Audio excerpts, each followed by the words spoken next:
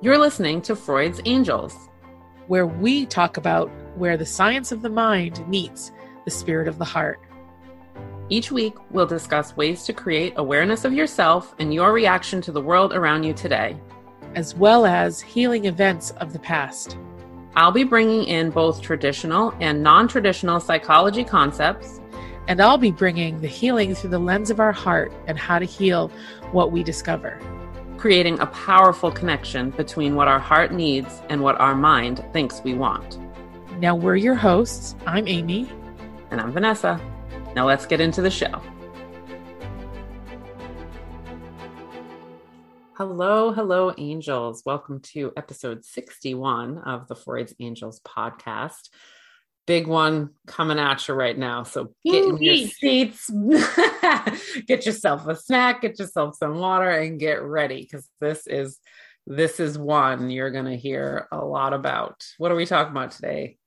Oh, my friend, we are going to break free from diet culture. Yep, we said it. We said the D word. We're doing it. God, we are doing it. Why? Because, well, a couple of reasons.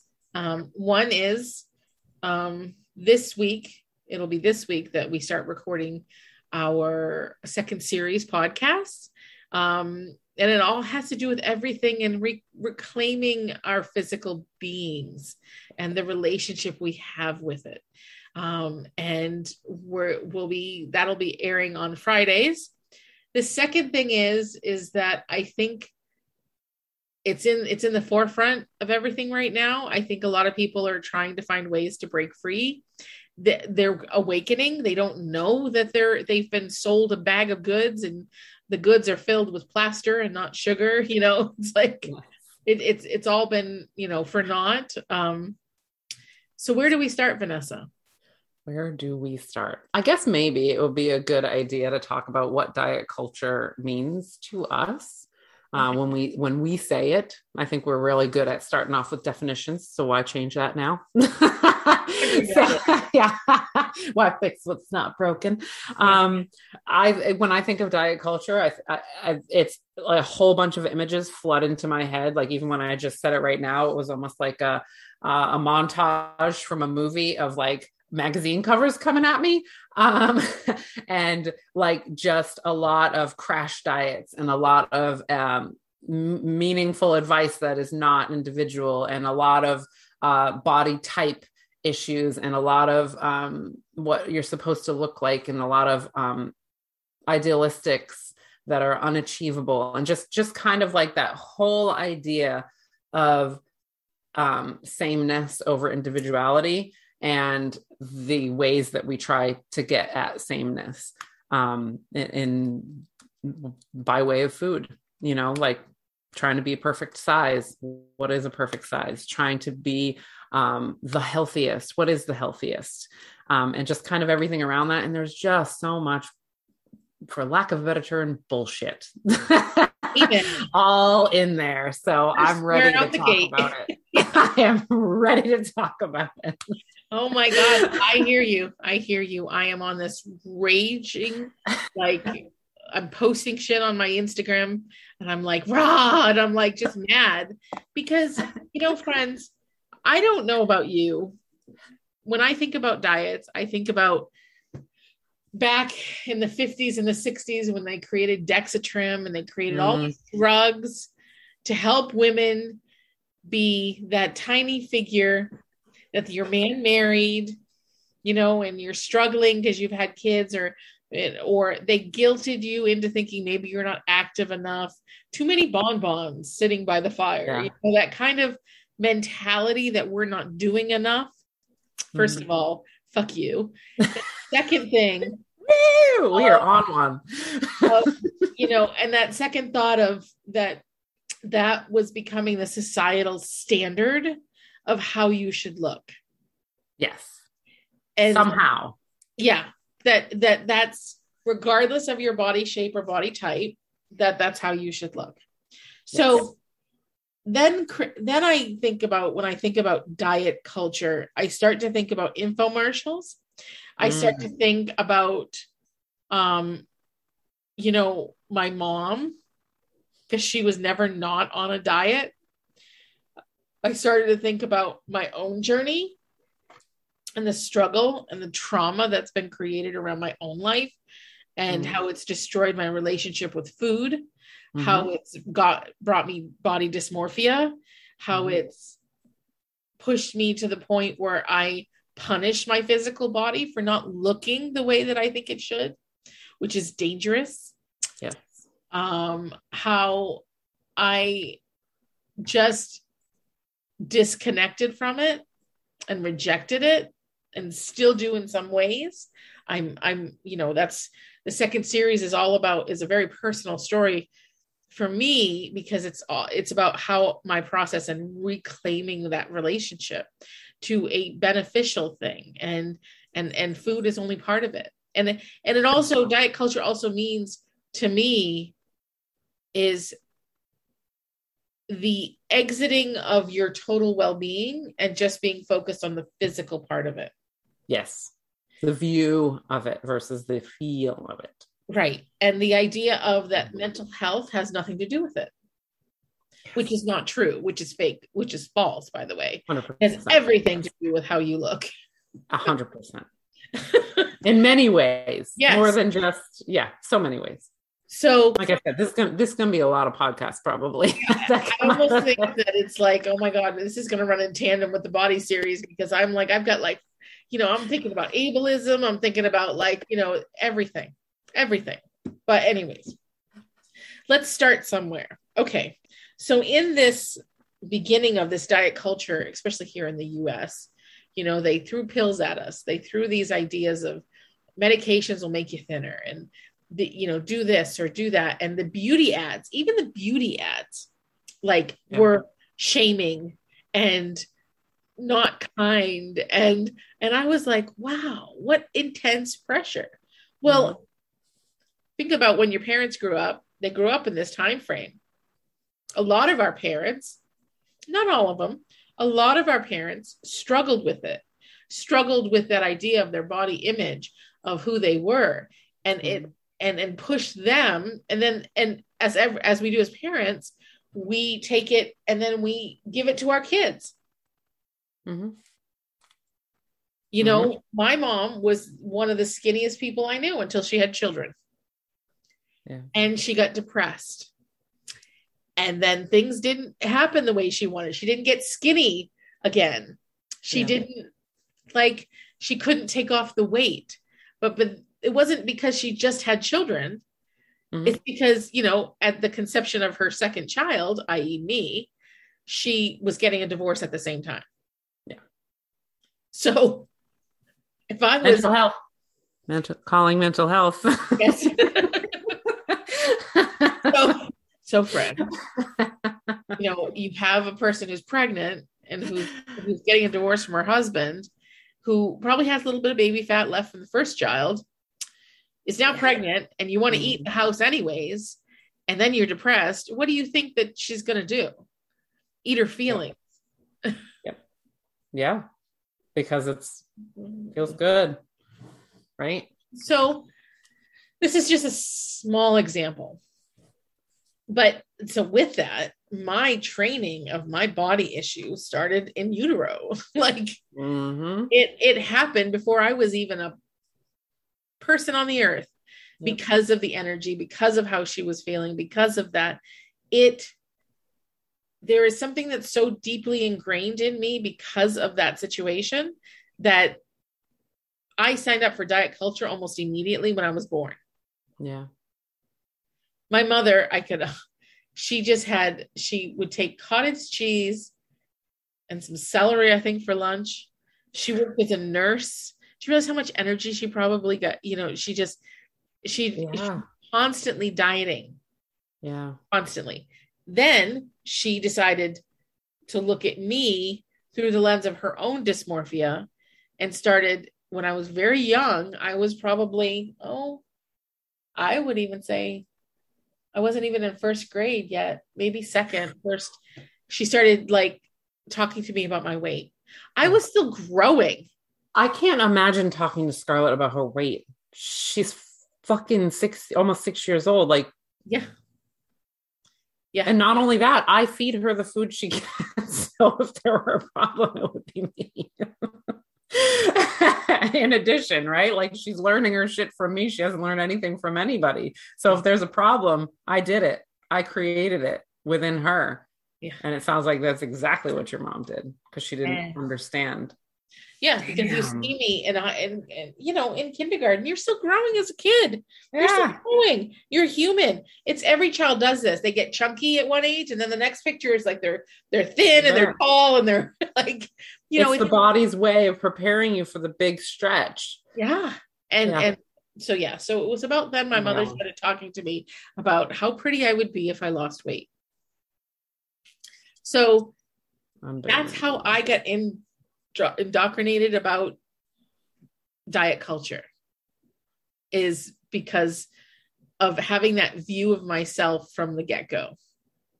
And I'm sure, I mean, and I'm shaking my head because it's not right, but I'm sure that this happens to many children. Well, what do? You mimic your parents. You see your parents, you mimic, you can not only, even if they didn't hand it to you verbally like mine did, you see how they act. Oh, my ass is too big. Oh, 100%. I need to go on a diet. Oh my gosh. Oh my God, Susie and I are going to try this diet because it guarantees that you lose 100 pounds in a month. And like, you know, if you see your mother going through this diet thing, you're going to sign on to that because that's the example you've been given. So even if you're very protective over your child, you still don't want to talk about that about yourself. You don't want to give an example of that. Okay. So, and maybe I started it a little hard and maybe we didn't need to go here yet, but second one in a row where we're like running out of the gate, like we're in the Olympics. The gun has shot off and here we go. It's like, give me a place to voice my opinion and forget it. No, it's important though. Like, and I think that the thing that people like about us and the thing that we like about ourselves is that we don't pussyfoot around. We don't act like these things are like little tiny things to just kind of fragilely hold, because they're not. They're huge. They're heavy. They're things that we need to talk about honestly. We need to talk about with passion. We need to talk about with authentic feelings. And the people that will talk about this without anger, I'm always like, are you cool with it though? Like, it's okay to show the emotion. I want to know how you really feel about it. And there's not a person listening right now that doesn't know how we feel about it. Yeah. We're very clear on our feelings. Yeah. Yeah, but no, it's 100% true, because I mean, I am very, very, I've been conscious of that. I didn't have that experience growing up in my home, but it you know, culture it seeps in. So I don't feel like I got like a big giant dose of it, but I got enough of it to understand. And I also, you know, very protective over my daughter, and being a therapist, I know that it's like, I have to walk the walk too. I can't just speak to her in positive body manner and then act like my body's not good enough. So that has been a mission of mine, of just making sure we don't even really talk about it at all. That she doesn't know anything about like fat, skinny, whatever. Like, we don't even use those words because they're not relevant. We don't need to talk about them. Every now and then she'll say something like, "Mommy, your butt's big." She's not saying it to call me fat. She's a tiny human and I'm a big human. Yeah. My butt looks big to her. And it doesn't matter what size it is, it's gonna look big to her. And so I make myself be sure that I don't react to that in a way that's going to put something into her head of that being bad or anything like that. Like, we're very just kind of nonchalant about it, the same way that we are about food, because I'm so very understanding that these early experiences are what are going to shape the way that she goes out into the world. And I want her to have the strongest base possible when she goes out into that very, very ugly world, because someday she's going to go out into it. And I want her to know that she's beautiful the way that she is, and that, you know, her healthy feeling is all that matters. But, you know, like, I think for me, it's been difficult to kind of teach her anything about it, because like, if we see somebody who is severely overweight, she might say something, or she does sometimes, oh, like that person's really big, and I'll say, yeah, I mean, some bodies are bigger than others, and kind of leave it at that. But I know eventually that conversation is going to turn, and it's going to be a challenge for me to tiptoe around that. And I get it, but I'm so committed to it because I don't want that experience that you're describing. And I know she'll never have exactly that experience, but it is like, damn, how do you prepare a child for a world that is going to make them feel like they're not good enough? Probably no matter what. Well, and the thing of it is, though, I think that you're already doing that. You're creating that foundation of knowing who she is, knowing what she is, and knowing her value. Then when she's faced with people who will maybe tease her or say, oh, or give that worldly experience of maybe sometimes somebody bullies her or something, she'll have. God, I'm enraged thinking about it. Anyways. Sorry. Trigger warning. Yeah, well, we're never leaving the house. So that's not going to happen. But it also, she is strong enough, I think, and will be strong enough when that happens, that she'll be able to school the person in her own way. She'll be able to, or if she doesn't, your relationship with her is so deep that she'll be able to go, Mom, this person said this to me. Why? Like, you'll be able to process it with her. You'll be able to give her that space where she can and not have it affect how she feels. You're already doing exactly what that question answers. Is you're already doing it. You're creating that value of herself first. Yeah. And it's hard. I will say this, there's a picture that comes up on our screen. It's because I have my Amazon pictures that come up as the screensaver on the TV. And there's one of me in a bikini last year. I haven't worn it in a while because I don't feel comfortable in it. And she says, oh, I really like your blue bathing suit. And I'm like, don't say anything. Just say silent, because it was a trigger moment for me of saying, like, what I say right now is going to matter to her. And it made me really think about, well, what is someday she's going to notice that. Someday she's going to put 2 and 2 together, that my body got bigger and I didn't wear the bathing suit anymore. Stuff like that. Like things like that, I know are going to creep in, and it challenges me. It challenges me to be like, well, again, talk the talk as much as you can to create a healthy human. But anyways, aside, and aside. Where did you first experience your dose of diet culture? I'm trying to think, because I think for the most part, I was like, my insecurities growing up more had to do with things like my hair, my, like where I lived, where, like that kind of stuff. So I think I was so focused on that I wouldn't have probably noticed. But I also have been very lucky that my body shape hasn't, like, it's kind of proportionate, even the bigger or smaller, like it's kind of proportionate. So I don't think I've felt self-conscious except for after having a baby, because my body changed. But I don't think, I'm trying to think of, like, again, like even in my house, there wasn't really that much of a talk about our weights, like it was, I mean, I guess if I had to say, probably college, even, talking about the freshman 15. Yeah. And being like, is that a thing? Is that going to happen to me? And really having to think about, oh, what does it mean? How would it happen? It didn't happen to me. I think, and we'll get into it, of like, just kind of the healthy habits that were in my house that,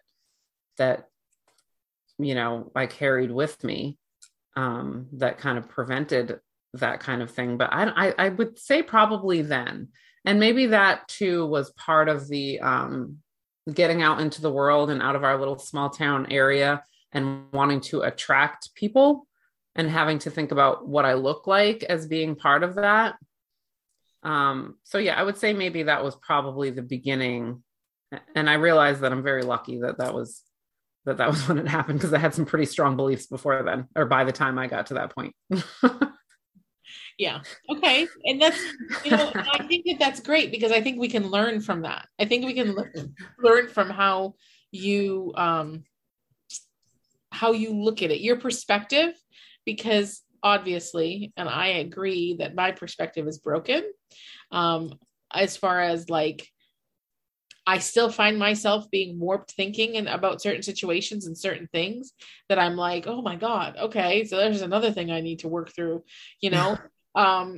But the result, and we'll get to the idea of, diet culture in a second. The result of all that has happened to me in my life is culminated in this situation that I'm working through right now, is that every time I may feel good in my body, or every time my body shifts or changes, or maybe something fits better or whatever, I immediately think, my first thought is, I must have lost some weight. Mm-hmm. Because I equal feeling good in myself, feeling good in my body as losing weight. Like I need to lose weight in order to achieve that. That my joy and my happiness and feeling right in my skin is only obtainable through weight loss. Yeah. So that's the result of my whole entire process. And that thought process is so ingrained that it happens so quickly when I'm thinking about my body in any way that I can't prevent it. Wow. Like sometimes, you have your thoughts coming and you can see them coming and you're like, oh, no. No, this one happens so fast that I don't even know what's coming. Yeah. So, diet culture. What is diet culture? Diet culture is like, there's probably a million different diets out there. We had the South Beach diet. We had the cabbage diet. We had the Suzanne Summers did a diet. Yes. Keto's so big right now. Yeah. There's a whole bunch of different types of diets. Yeah. And and I hear you, Angel, saying, well, some of them worked for us. Some of them worked for certain people if they've lost. Yeah, that's the point. You can't take one diet and fit it to everybody. We are like snowflakes. We are like snowflakes. Our hormonal makeup, our hormonal chemistry, and how our body processes food is different. So your friend may have done the keto diet for 6 months and stopped doing it because they lost the weight they needed. They didn't need it. It worked well for them. They were great. And now they just kind of maintain and they can eat regularly and smart. You're like, but that was them. And even then, in doing what they're doing, they're harming their body. You don't ever want to go into keto. You don't ever want to reach that because it means you're compromising your liver and your pancreas. Yes. And let's not forget that it is not a lifetime thing. So this is the problem with weight loss, is that those diets may work across the board for losing weight, but do they work for having a healthy body? Yeah. Yeah. Weight and health are not as linked as people would tend to believe when they're on that lower part of the scale. And obviously we know, like, super obesity, we know that causes health problems, but the skinnier you are, the healthier you are is not real. No, it's not true either, because a lot of people who are thin are depriving themselves. Right. They're not listening to their bodies. They're thinking the less they eat, the better off they're going to be. Or some are even like, you have your eating disorders. Mm-hmm. You have your bulimia and your anorexia, and those aren't good either. Right. Or vitamin deficiencies and mineral deficiencies and things like that are very difficult for your internal organs to manage. And that's why you'll see, people with anorexia have heart problems and things like that. It's because, these nutrients are important for the function of our bodies, of our organs, and we don't want our organs to shut down. But I think, again, that's what that diet culture has kind of taught us, is like, ignore what's happening to your organs because it matters so much more what's on the scale or what your body looks like, that people have absolutely just gone bonkers over that idea that losing weight equals health. If you're overweight, you must lose a certain amount. The BMI chart makes me want to light things on fire all the time, because when I am at my healthiest and I am lifting weights and I am, jacked, I am overweight according to that BMI chart. And they say, oh, they adjust it for when you do that, but you can't see my muscle tone. So when I go in, unless I'm ripped, which I've never been ripped a day in my life because I still like to eat food that's not good for me sometimes, but I'll stand on that scale and they'll, oh, you should lose weight. Like, dude, I work out lifting weight. Like, I have great metabolism because I have a lot of muscle mass in my body and it's heavier. And that's why that weight looks like that.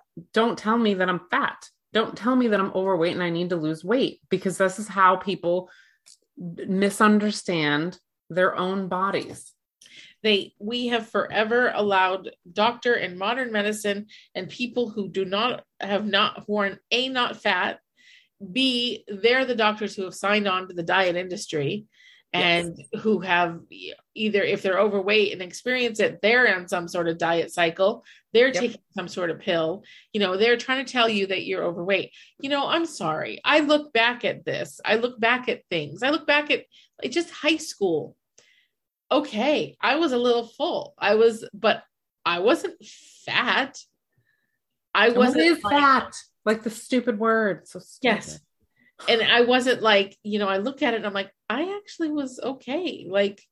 But my mind and my mother had it drilled into me that I was a fucking hippopotamus, that I felt like that all the time. And I could hear the people making fun of me and the people that did make fun of me. It was like, all of that accumulated into me having just this distorted view. And, and so I feel like we're all over the place, because we are. We are all over the place because this whole topic is all, it is so big. It's all encompassing. And this is what, when we do this body series, we're going to have a lot of spinoffs. We're going to have a lot of things that cross over into Freud's Angels land because of the education that needs to be in it. There's going to be a ton of stuff, but the whole, even the need to have the body series is based in the idea of diet culture's existence, right? Because it's how we get to the places where we need to reassess and make changes, is because we're comparing ourselves versus diet culture in one way or another, right? Either do I need to do it, or am I in it? It's there. We can't ignore that it's there. But there's so many facets to it, right? And that's why we're all over the place, is that we're like, wow, when you really dig deep into what's happening to people, it's all over the place. It's coming at us from all angles in all kinds of different places. And this is why we have a problem, is because it's not just one thing, right? Like, we can't just blame fast food. As we've talked about, we've got generational issues. We've got issues with modern medicine not supporting individual body anything, really, if we're really going to be honest about it. We've got our own insecurities that just simply exist because we make comparisons. All of these things are part of diet culture. Then you add in celebrities and all of that kind of stuff. It comes at us from all angles. We don't have just one shield to put up. We have a lot of shields to put up, and it's going to go all over the place. Because if we don't, we're going to miss something. True. And you want to talk about doctors. It's like when you walk in there, I'm sorry, but I don't know how many times that was the solution that my doctors gave me. They looked at me and said, you just need to lose weight.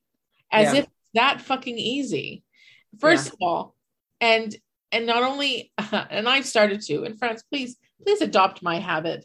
When a doctor comes in and says, oh, I think you need to lose some weight, you look at them in shock as if you've never considered the idea. And you look at them and go, thank you so much. I'm so grateful you brought this to my attention, because I never would have known without you telling me. Yeah. And the next thing to say would be, so how do we find out my body chemistry so that I can feed it what it needs? And watch them try to figure out what to do with that friggin' information, because that's what they really should be doing. Exactly. That's your job, man. That's why you're here. So, right. Like, tell me about it. What minerals do I need? What vitamins do I need? What's going on with my liver? What's going on with my pancreas? We want to talk about it. You got to tell me what's happening. Why did the weight get here? Tell me. Teach me how to feed my body appropriately. Yeah. Uh-huh. Because watch how quickly you end up with a nutritionist, because most doctors can't go there. They have no idea. They have none. So anyways. Yeah.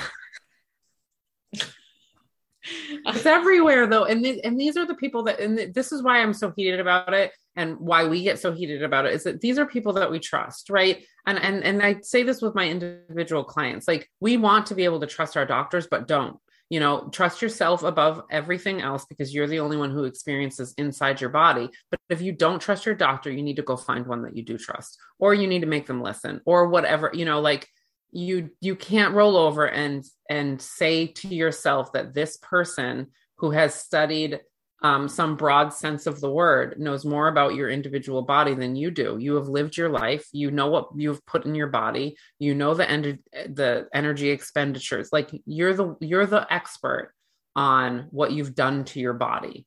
Yep. And if they're not willing to work with that and try to help you change that, you can't trust that person, and you need to move on. It happens with everything. It happens with our medications. It happens with our mental health. I mean, I love doctors, and don't get me wrong. This isn't me saying don't ever go to a doctor. It's just me saying hold your doctor to a higher standard of treating you as the individual that you are. Absolutely. And make them, and don't ever allow the doctor to say, well, I can write you this diet pill. Yeah. Don't ever. Or gastro pill. Yeah. Don't ever let them do that, because it's basically saying, I don't know how to treat you, so therefore I'm going to throw a prescription at you and think I did a good job. Right. We're going to handle a symptom, but we're not going to get at the root of the problem. And this is, like my own journey was, I felt like shit, and I went to a lot of doctors trying to figure out what it was. And I felt like this before I had my daughter, and then it was even worse after I had my daughter. And it was like all over the place. My first problem before I left New Jersey was stress and not being able to manage stress. How the hell did I know that? I was getting all kinds of signals in my body, but I didn't understand that. And not a single doctor that I saw, including a cardiologist, could link that for me, could tell me to go calm down, go figure out how to put your shit back together because you're all wound up. Nobody said it. Nobody cared about my mental health then. And then after my daughter, I went to an allergist who didn't want to hear anything about something that didn't come up on a test. Well, it didn't come up on a test, so it must not be a problem. I guess you should just not do it. And I was like, and walked out of the room, literally. And I was like, this is what you're getting paid to do. Like, I feel like you don't give a shit about me as a person. And I go to a gastro doctor and I say, these are the things that are happening. My whole life, these are the things that are happening. It has shifted. What do I do? Tried to give me a pill to make food go through my body faster, without really examining me, without doing any kind of tests other than a celiac test. And I said, don't even give me the prescription. I'm not going to take it. I want to know how this happened to me. I don't want to just treat the symptom. I want to stop making it happen. And if you're not going to help me, I'm not coming back, because I don't trust you. I don't trust you to care about my body. I feel like I'm not a human being in front of you. And I mean, you know how many people probably take that medicine? Yep. Because they think that's the answer. Yep. And you know what I did instead? I stopped eating gluten, and my whole life changed. None of these people told me to do that. I had to do it on my own, because I had to discover, what does my body do with all this food that I put in it? Yep. Listen to your body. And, and it's hard to know sometimes what your body is telling you, and like certain things, because, and it's not easy. And it's not easy because there's two factors to it. One is we've gotten so away from listening, so we don't know what the body's actually saying. Yes. Like for me, I need protein in my diet because my muscles atrophy. But I just actually read like I've always followed my blood work very closely. Mm-hmm. But I researched one of the blood works that they did finally and looked at it. And what it said is that the thing that I have a hard time, protein makes me constipated. Let's just get that out there. Let's just be all in. Okay. Yeah. Hey, if we're going to be honest, we got to talk about the thing. When I drink protein shakes, I have like a burger, chicken, steak, I get severely constipated and I have a hard time. And then what happens is it pushes up against my stomach. It makes me nauseous and it makes me sick. And so then I go for a period of time where I can't eat. So there's this cycle that I go through all the time. So I was reading my blood work the other day and I was like, well, shit, this number that's low is telling me that it doesn't break down protein properly. Yeah. So that's why I atrophy so fast, is not because I'm not getting enough protein. Mm-hmm. It's because it doesn't know what to do with the protein it has. Yeah. So I'm increasing my protein all over the place. And I was wondering why I was suffering. And I'm like, what the fuck? And I'm like, but that part of my blood work is like, dude, we can't break down the protein you're giving us. So we're going to send it through your body in this hard mass. And I'm like, oh.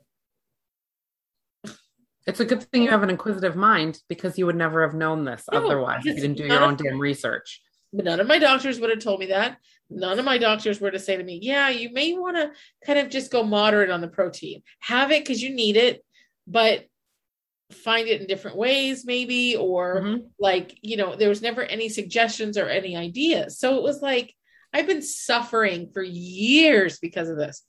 And I'm like, well, shit, then I don't need to eat that much protein. Right.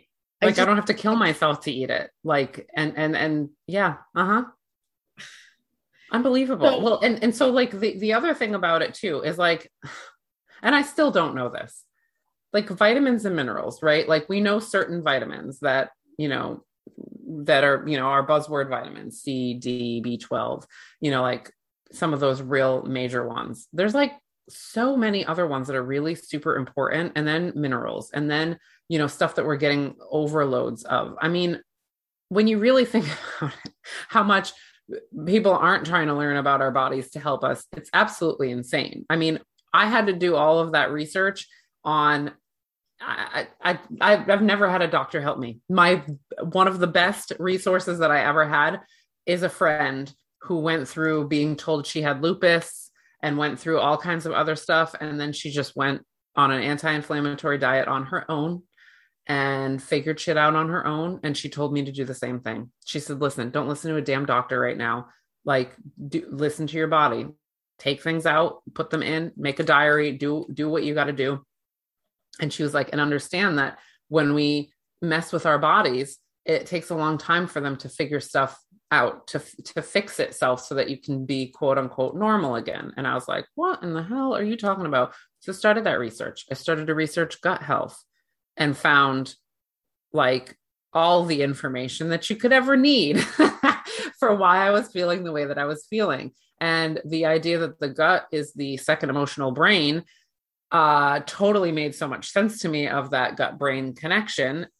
I mean, just there was so much about it, but long story short, I haven't felt healthier in my life as when I discovered that digestive enzymes can be taken with food to help me break them down, that I don't have to depend on my body not doing it and then just never eating food again, essentially, because it doesn't know how to do it.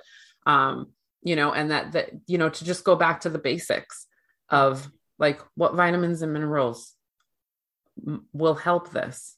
Try it. The worst thing that can happen to you is that you have some extra vitamins, and as long as you're not overdosing on iron, you're probably gonna be fine.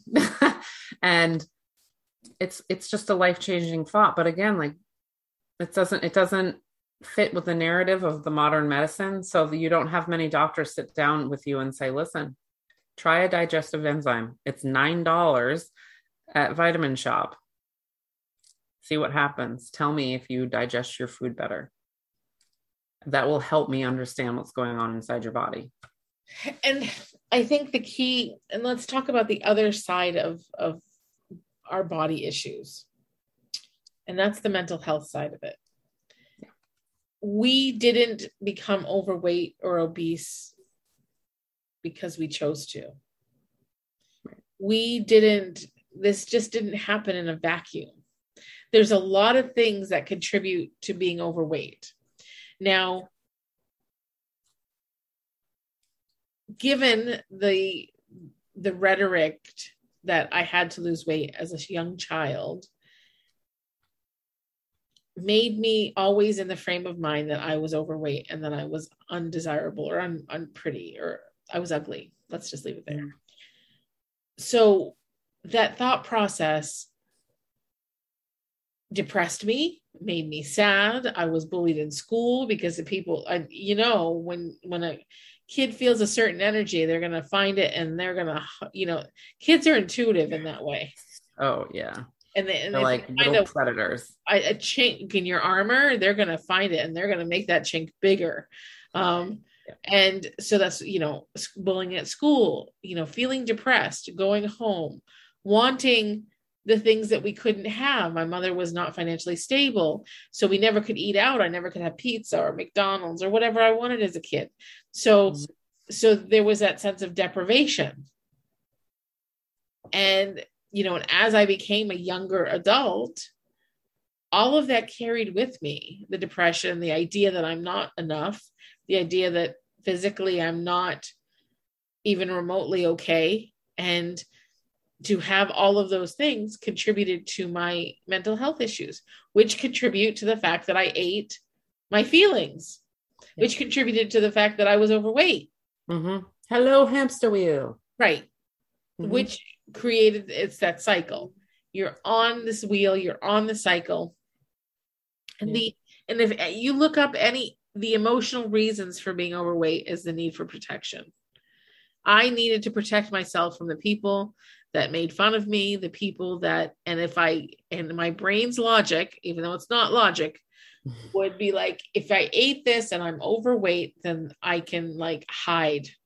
I'm hiding behind the fat, even though it made it worse and my brain was wrong. It created that narrative. It created that thought process. The more I weigh, the more people won't notice me, because people do. We as a society, we ignore fat people unless we're making fun of them. Yeah. It's just the way that it is. And so that's the process that started. And I've gone on many diets. I've been thin. I've been fat. I've been middle of the road. I've been all sizes. And it always, any type of trauma, any type of change, any type of big event emotionally always triggers me and triggers me to eat. And then I gain weight. I've moved up here, and I'm not happy to say this, but I've gained 10 pounds since I got here. Why? Because it was a major emotional event. And I don't handle stress that well. Mm-hmm. Mm-hmm. And there's chemical things that happen when we eat too. It's not just about, and this is what people don't understand either. When they're like, oh, well, just don't eat that much. And there's a lot of people that are overweight that don't eat that much. Truly. Like my cousin, I have a cousin who has PCOS. She can't help it. I lived with her. I watched her eat good food. It didn't matter. The body chemistry of her body was a certain way. And then add in the stress that of every day thinking that you're fat and every day thinking that you have to do something. You're changing your body's chemistry. And guess what? We all know this, right? We don't, when we're not talking about obesity, we 100% are talking about how delicious food makes us feel good and yada, yada, whatever. Well, guess what? Pizza's delicious too. And so if your whatever makes you feel good, then my pizza can make me feel good too. And if you say that chocolate is good for, my emotions, maybe you mean a square of chocolate. I'm going to eat 2 chocolate bars. Yeah. Right. Because it's doing its job. It's doing what you say it does, but I need more of it because emotionally I'm not okay.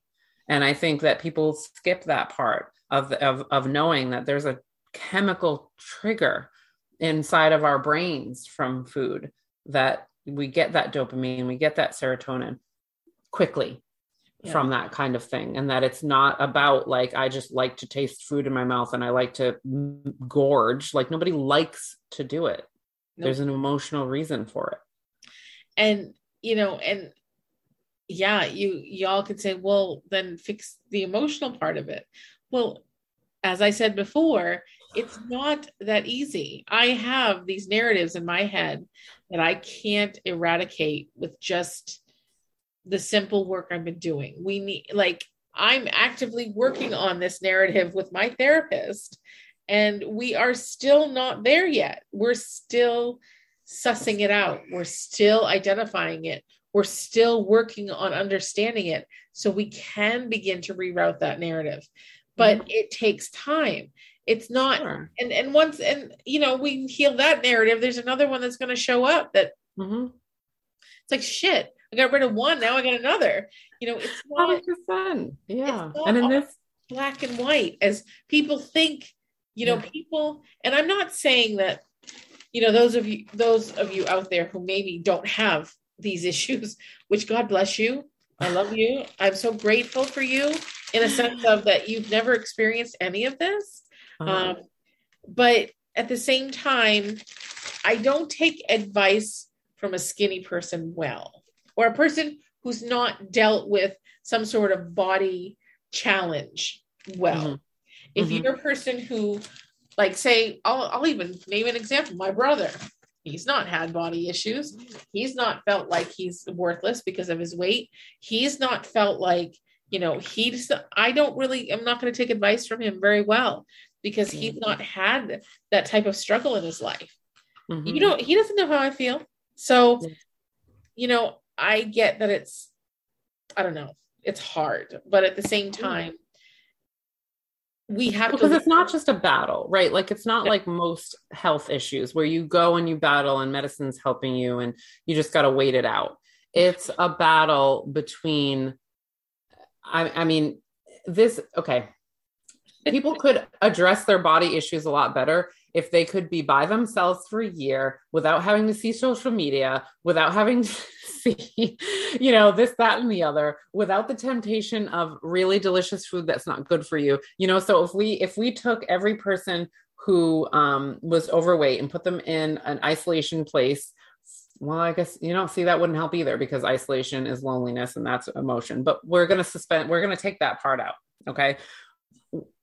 If they had a chef, right, that only cooked them what's good for their body, right? Like we're not just going to say good food, good for their body. They don't ever look at social media. They don't ever watch TV. They don't see movies. They don't see whatever. It's still going to be a struggle because it's not that. It's emotions. It's talking through. It's trying to figure out, how do I feel day to day to day? What programming am I battling every single second of my life? It's programming. It's already there. It's not just the outside world. The outside world compounds it.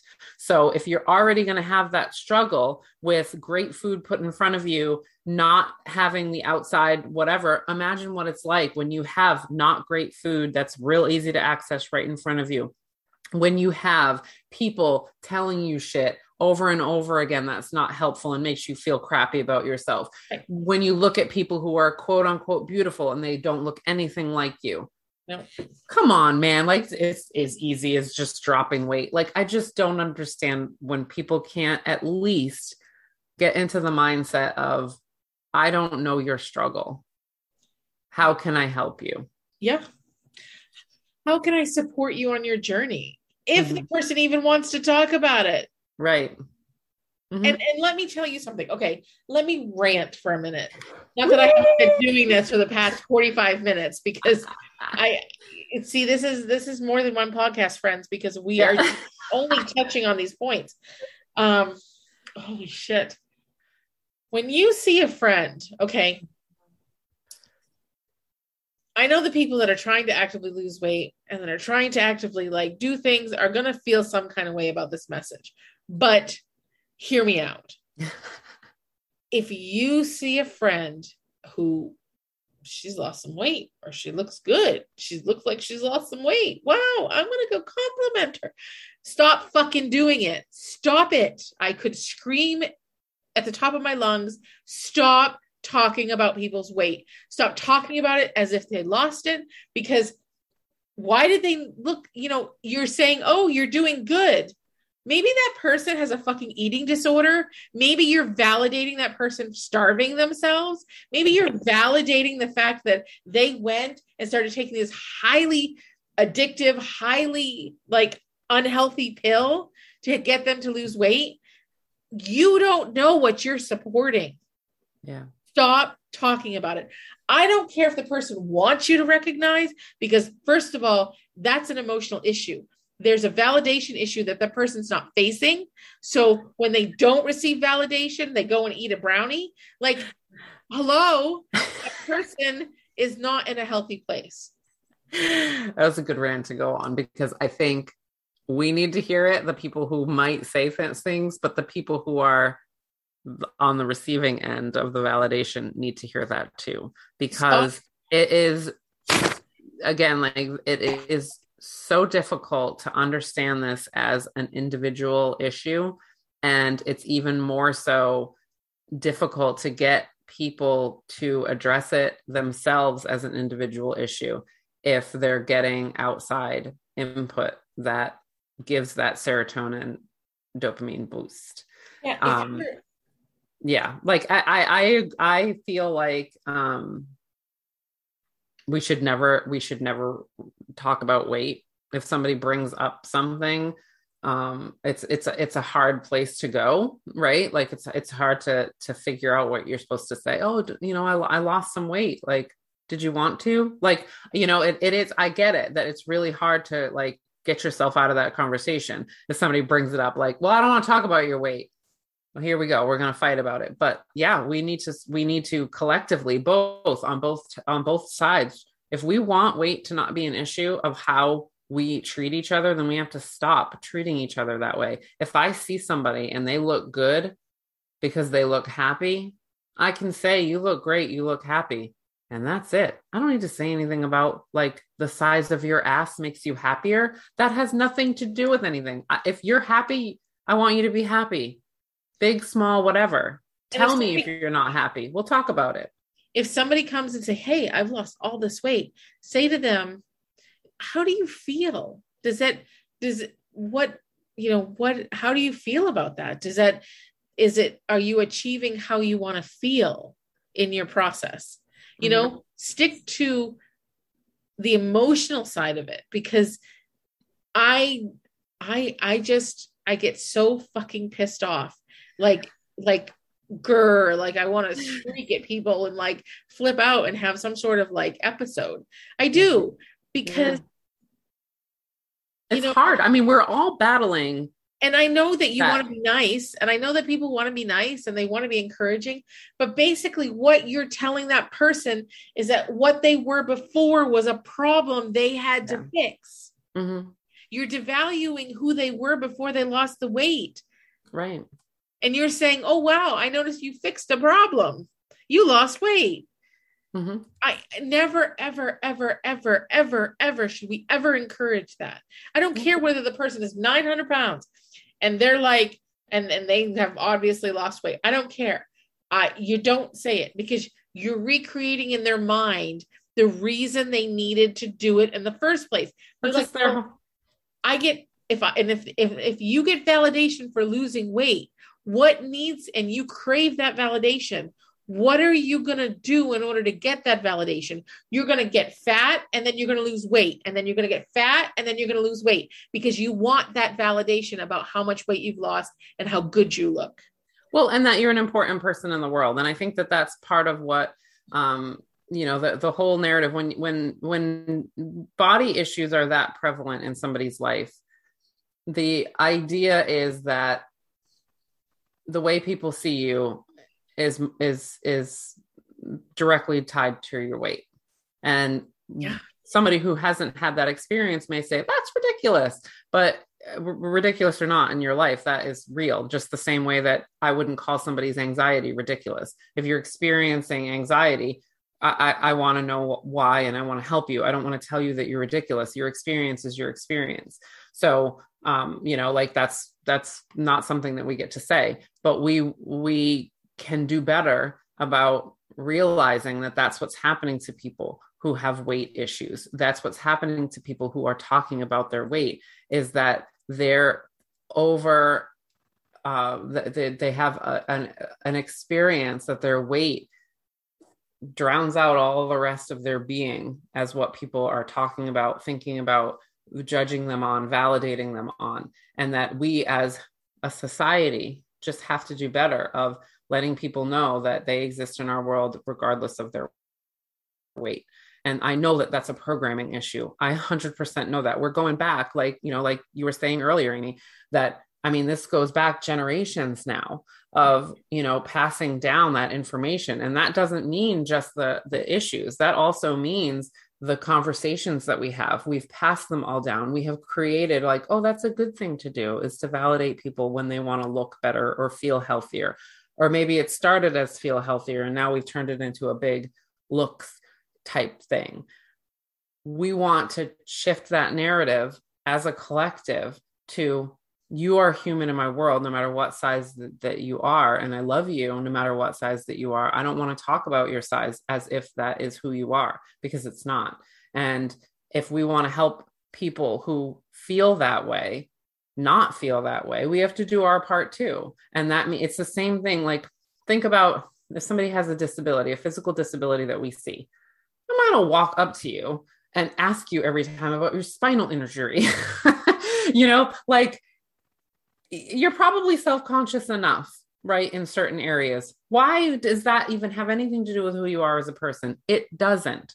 That is your physical body. It has nothing to do with the space that you take up in this world with your heart and your soul. So if I'm not going to come up and talk to somebody about their wheelchair every time, why do I need to talk to somebody about their weight every time? I don't, because it's a physical part of a human being. If we want to change the narrative, shift the narrative, we all have to do it. That means the people struggling with the issues have their part. And that means the people not struggling have our understanding and the changing of our language part.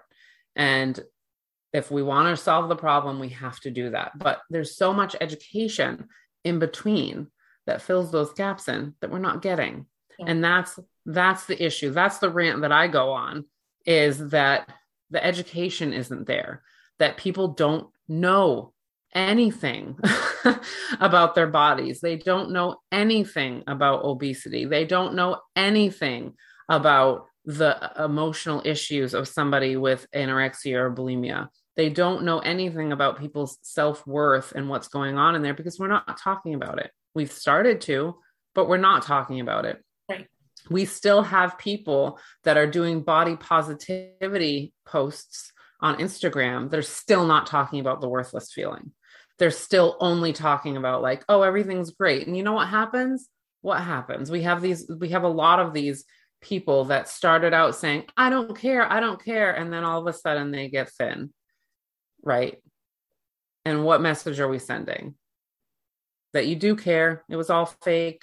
And if I'm overweight, I should be doing what you're doing. I mean, it's a whole collective issue. The education isn't there. The communication isn't there. And this is where I get ranty, but it's easy for me to fall into hopelessness, because I feel like there's just so much to fix that it's like, holy shit, like we have to start over completely as a society, because how do we do it? Yeah. How do we change completely what we're seeing on a movie screen or a TV screen without talking about it? Right? Because we don't not talk about it. We talk about, oh, look, we've got people of all sizes in this ad. Why are we talking about it? Yes. Why are we shut up? Why are we making it a point? Yes. To say we're inclusive? Why? Exactly. Just exist in the inclusivity and stop pointing out the fat people in your ad, or the disabled people in your ad, or the gender, Amen. variety in your ad. Why do you have to make a point of that? Right. We're It's perpetrating the idea that your blank, fill in the blank, is you as a person. and that you have to have an exception to include them. Yeah. Like there has to be you have to be told that this needs to happen and that they're the exception. Like it just doesn't naturally happen because you're human and you're inclusive. Yeah. Ugh. Right. And like, I get it, like we're shifting, we're trying to shift, we're maybe not going about it the right way. I am a little bit of a believer that like by any means necessary, if we fumble around in the dark until we find the light, at least we're fumbling. So like I have that belief, but I think that, that the education not being there means that, we have to educate, and we all have to open our mouths and talk openly and honestly and use the rawness and be able to do brave things like say, hey, I feel like this, and not use broad terms, right? Like when you say you were depressed, you brought out a lot of ways that manifested in your life, which is the important thing for people to understand. You can't create empathy and sympathy without details. Yep. Right. We hear the word depression all the time. I want to know what that plays out in every day, because that's where my empathy and sympathy lies. That's where most people can connect to you on a human level. People aren't doing it, and that's, again, like it just makes the problem worse because now we're using broad terms like weight and things like that to describe people's journeys. And that's not it at all. Yeah. Right. If we talked more about the roots of the issues that are causing these things, people would get the real validation that they need. Yeah. And that's the healing validation. Yeah. And yeah. I love that I love the ranting. I think that again, like we said in our prior episode that we have committed to being open and honest. And that means that we are committed to showing you our raw emotions as well, so that you can see that we aren't, just these even keeled healers that are like, oh, we never get fired up. Everything's light, love and light. Like, no, we get super pissed sometimes too and want to light things on fire. Mostly it's injustice based, which I guess is tied to the love and light, but it's still, important for us to tell the truth. And the truth of the matter when it comes to diet culture is there's a lot of lies. There's not a lot of information. There's not a lot of reality in that. And I feel like, we're trying to be part of that solution of allowing people to just exist. And, we just said, well, why are we talking about it if we want it to not be an issue? And I get that we're towing the line. We toe the line, but we're doing it in an emotion focused way. Like you'll hear, we're going to do this body series. You're going to hear how to do it what we believe is the right way, the better way. I don't want to say the right way, the better way, the healthier way, the more all-inclusive way, the 360 health way. And we're not just going to talk about Amy's body. How much it for a very long time, and we're gonna get down to the nitty-gritty of what I'm experiencing, what I'm working through, and there may be some points where you're like, I don't have that in my issue. Great, then that's the part that you just kind of like, that's okay. You take what you take what you need from what we share, and you leave the rest because right now you don't need it. Tomorrow, next day, next week, next month, next year, you may listen to it again and go, oh, I got something different this time because you're in a different place.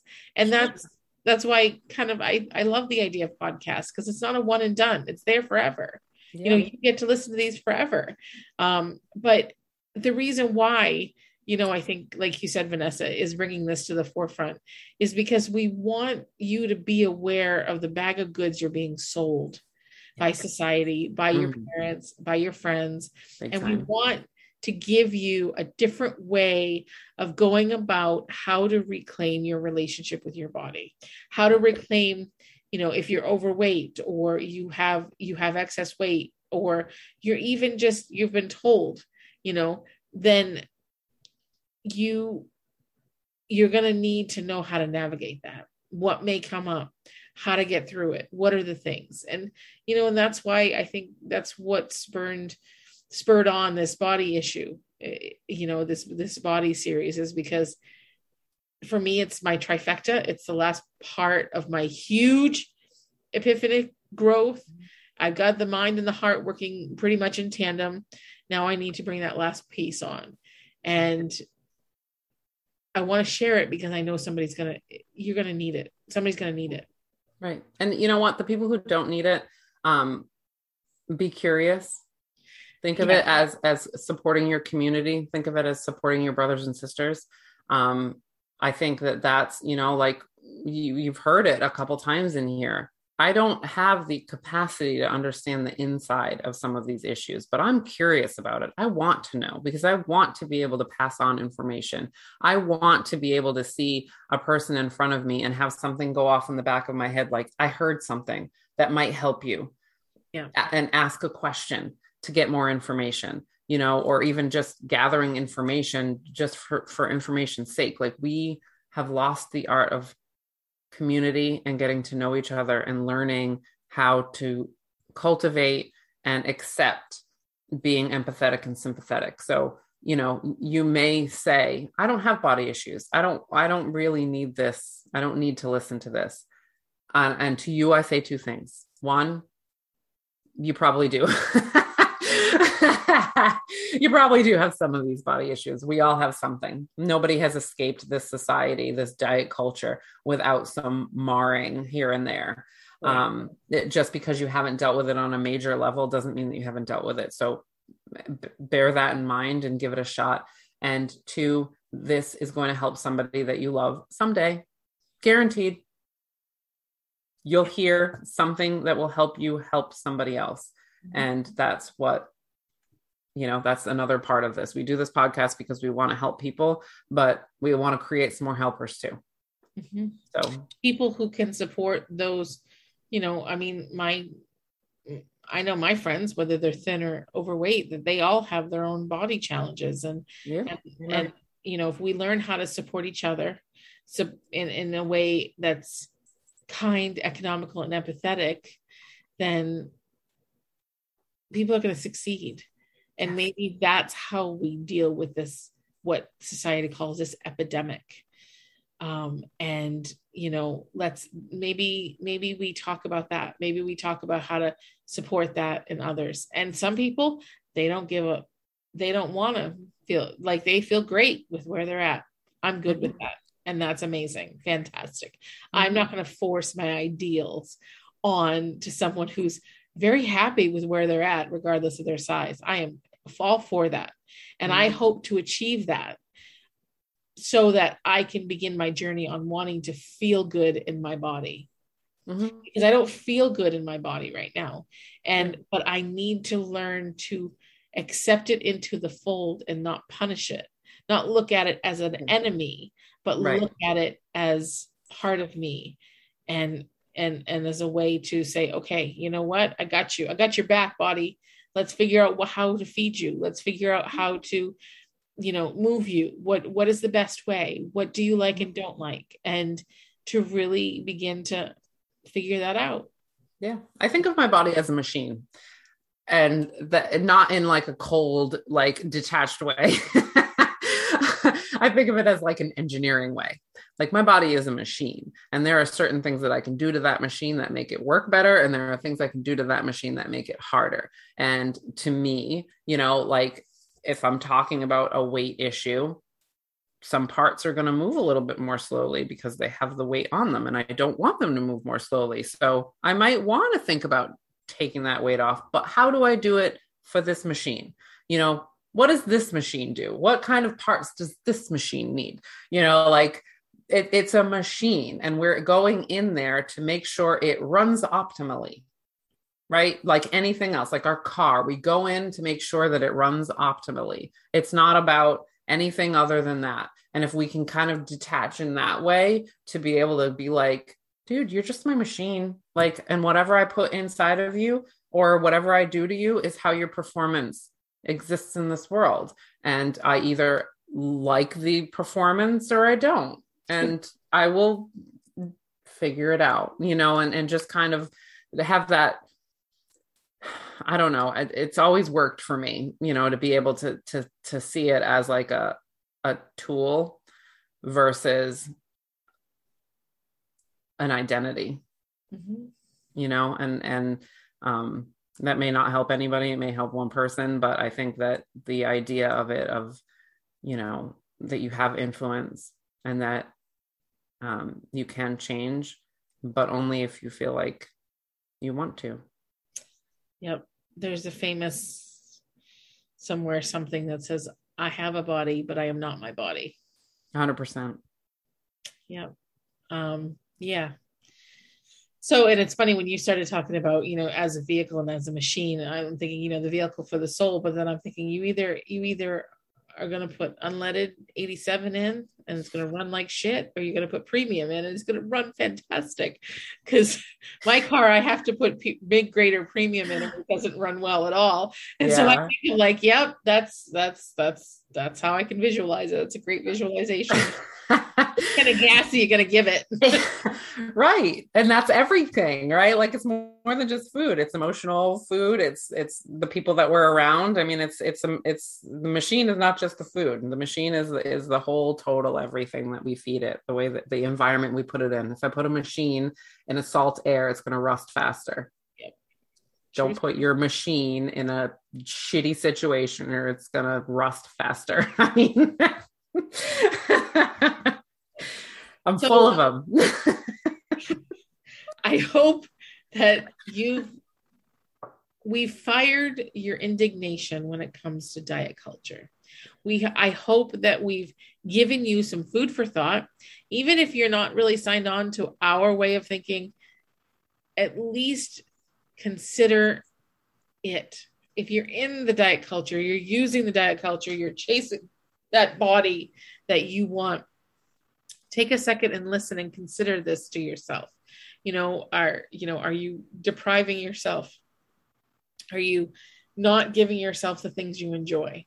And are you creating a space where, you think that this is for a month or for a week or for a year, but it ends up being this lifetime journey you're on? What is your narrative around diet culture? Explore that. And then on Fridays, come take a journey with us. Take my journey, and let's talk about body and where to start, how to really understand our bodies and what we truly feel about them, because some people don't have an issue and some people have a big issue.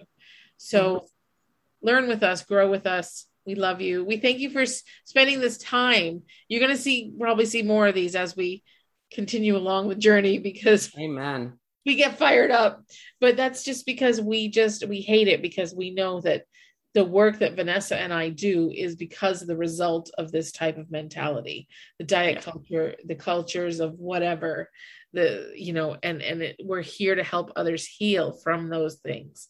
And remember, if you were triggered at all, please reach out to someone.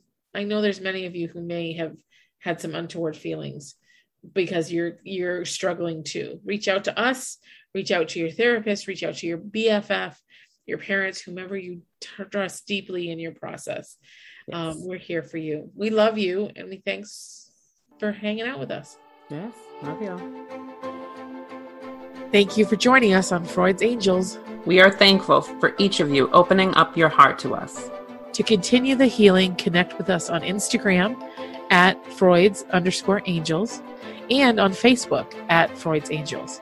Please subscribe to the show so that we may help you continue your journey. And remember to give us some love in the review section. If anything we've talked about today has triggered an emotional or mental crisis, please call 911 or head to the nearest emergency center. And always remember, you are loved, you are worthy, and the world needs your light.